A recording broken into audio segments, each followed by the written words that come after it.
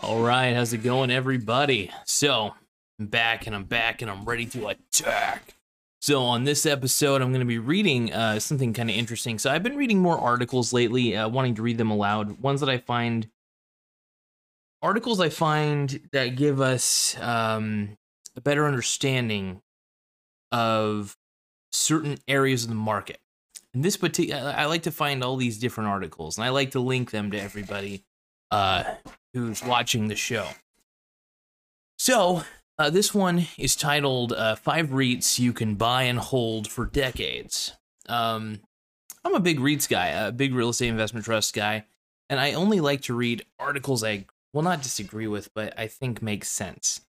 And I figure I get to read them to you guys. And these are, I mean, because I like to interject my opinion, but I also do know that I want to make sure I'm actually showing you guys great articles about great companies, at least great investments you can make. Now, this is buy and hold.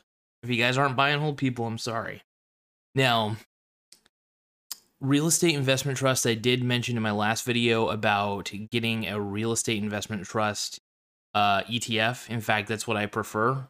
But you guys may not be into those ETF index funds for real estate, and you guys may be more interested in a different alternative. I still recommend, when it comes to real estate investment trusts, do the buy and hold strategy. You can play around with them, though. If you're not interested in waiting for the dividends, you might want to, toss it back and forth, When you get a profit in overall return, just sell some of it, sell half, sell 3/4, whatever floats your boat. But REITs are definitely where it's at, and I would highly recommend them, because and I'll tell you why you should only ever sell half of what you make a profit on, because you don't want to miss out on any potential profits later on down the road. So you still want to keep half of what you got. But here we go. Let's just get right to it and pulling it down right now. All right, so these are 5 REITs you can buy and hold for decades. This is from kiplinger.com, and let's go over it here. When it comes to your investments, a decade is a long time. All right, when it comes to investments, a decade is a long time. 10 years ago, we were just recovering from the 2008 meltdown and the worst recession since the Great Depression. Investors were nursing catastrophic losses. For some, it felt like the world was ending. 10 years before that, we were in the midst of dot-com mania and the biggest market bubble in history. Just a decade before that, no one had ever heard of the internet, and mobile phones were the size of a cinder block. We can only guess what the world will be like 10 years from now. Real estate traditionally has been a stable store of value. But with the rate of change accelerating in recent years, even the stability of some real estate investment trusts have come into question. Amazon.com is taking a wrecking ball to brick and mortar retail. Airbnb is turning every spare bed into a viable hotel competitor. And telecommuting is taking the traditional office far less critical than it used to be. Is making the traditional office far less critical than it used to be. For buy and hold investors, the key to making money in REITs over the coming decades will be the focus on properties that are future-proof as possible. As fast as the world is changing, we'll always need places to live, medical facilities, warehouses, and other mission-critical properties. Today, we're looking at 5 REITs to buy and hold for decades.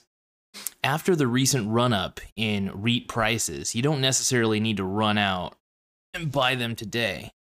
But find somewhere to write each of these names down so you'll remember them during a dip. Because if you're looking for for a collection of real estate stocks to throw off the income you'll need in retirement, each of these fits the bill. The first one is Public Storage. Market value is $45 billion. Dividend yield is 3.1% annually. And Public Storage is the largest self-storage landlord in the world and benefits from multiple long-term trends. Right now, around 1 in 10 Americans rent space is a self-storage facility, says Brad Thomas, editor of Forbes Real Estate Investor. Approximately 30 million park their possessions in one of 50,000 self-storage facilities throughout the country. Thomas adds that millennials represent nearly a third of storage demand and tend to visit facilities far more frequently than older generations. For all the talk of millennials favoring experiences over things, it appears that they've managed to accumulate a lot of stuff in their short lives. Public storage is there to store it for them. As housing I think that was kind of a burn to millennials. My generation claims not to be materialistic or anything, but they fucking are. As housing costs continue to rise, smaller urban homes are becoming more commonplace, as is renting. Add to this long-term trend of downsizing by the baby boomers, and you have the pieces in place for a stable long-term trend. Public storage, which recently hit new all-time highs, isn't particularly cheap at current prices, but at a time when bond yields are hitting record lows, PSA and its 3% plus dividend yield still has a place among REITs to buy and hold for the long haul. Better still, over the past decade, Public Storage has raised its dividend a cumulative 264%, or roughly 30% annually on average. That is insane. One of the best.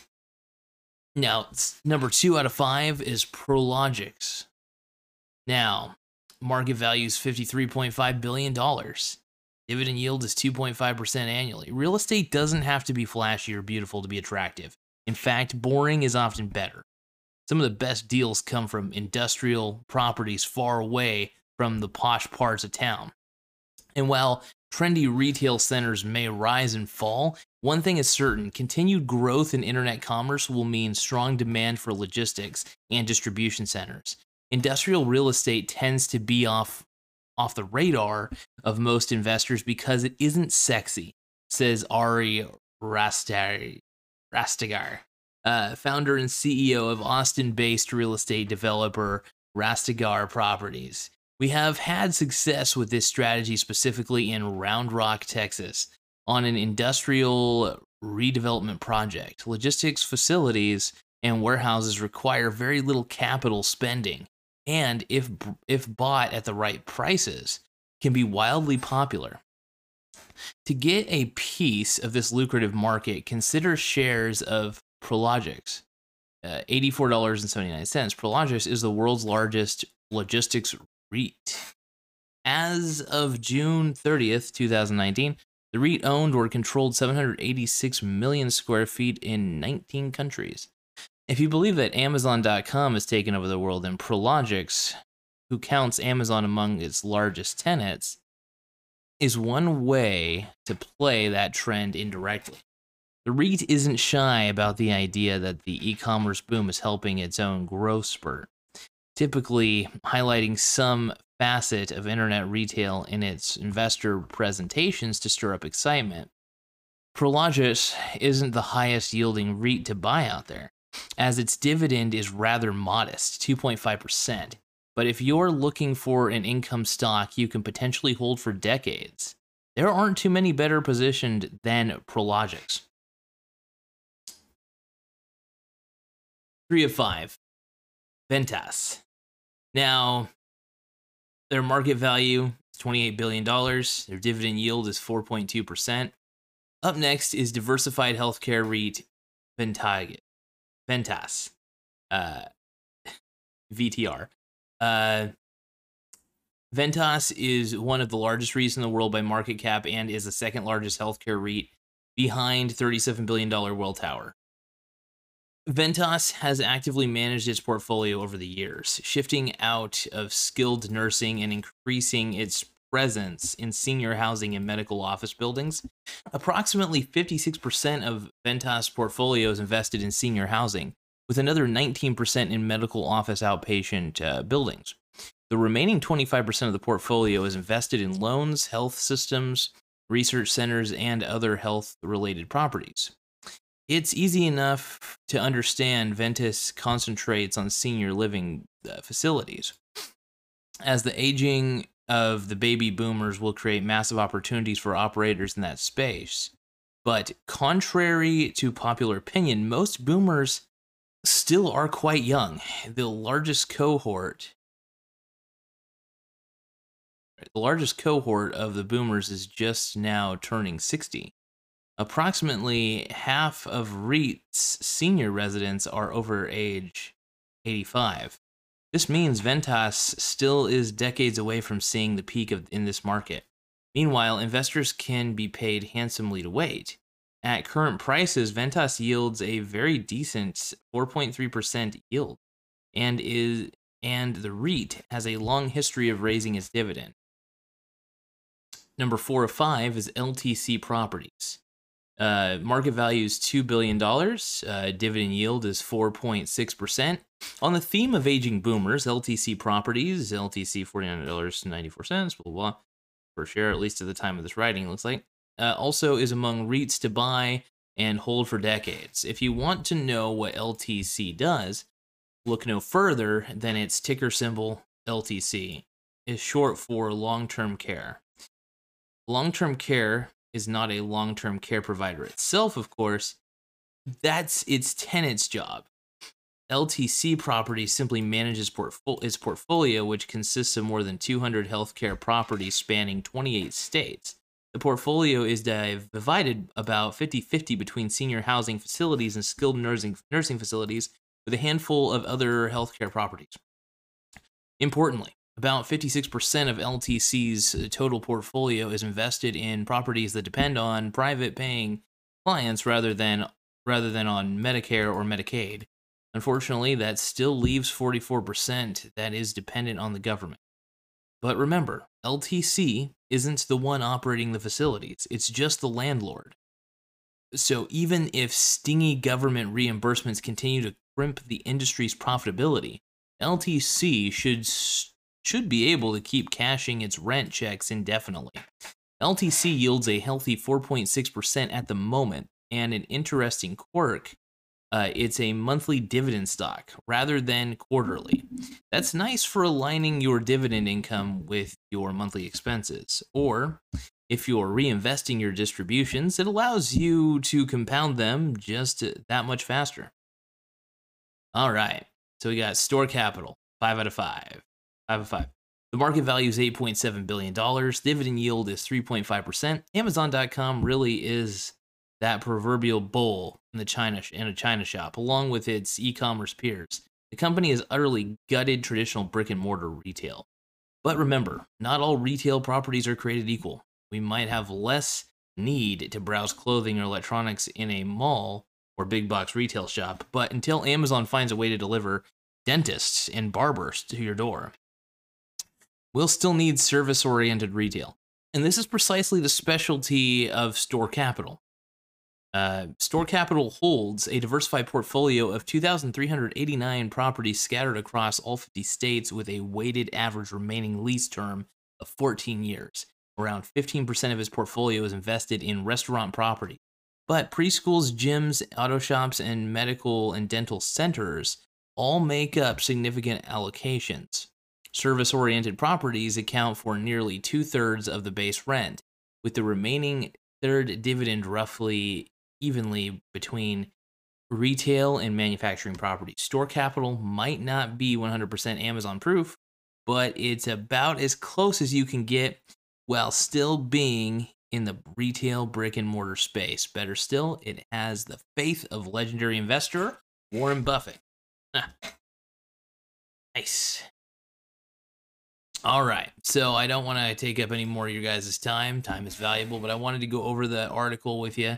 I know not a lot of people like to read these days, so I figure I make these so you guys can have the opportunity to hear it, especially if you're busy. So that's why I do these things on the podcast and I do these things on the live YouTube channel.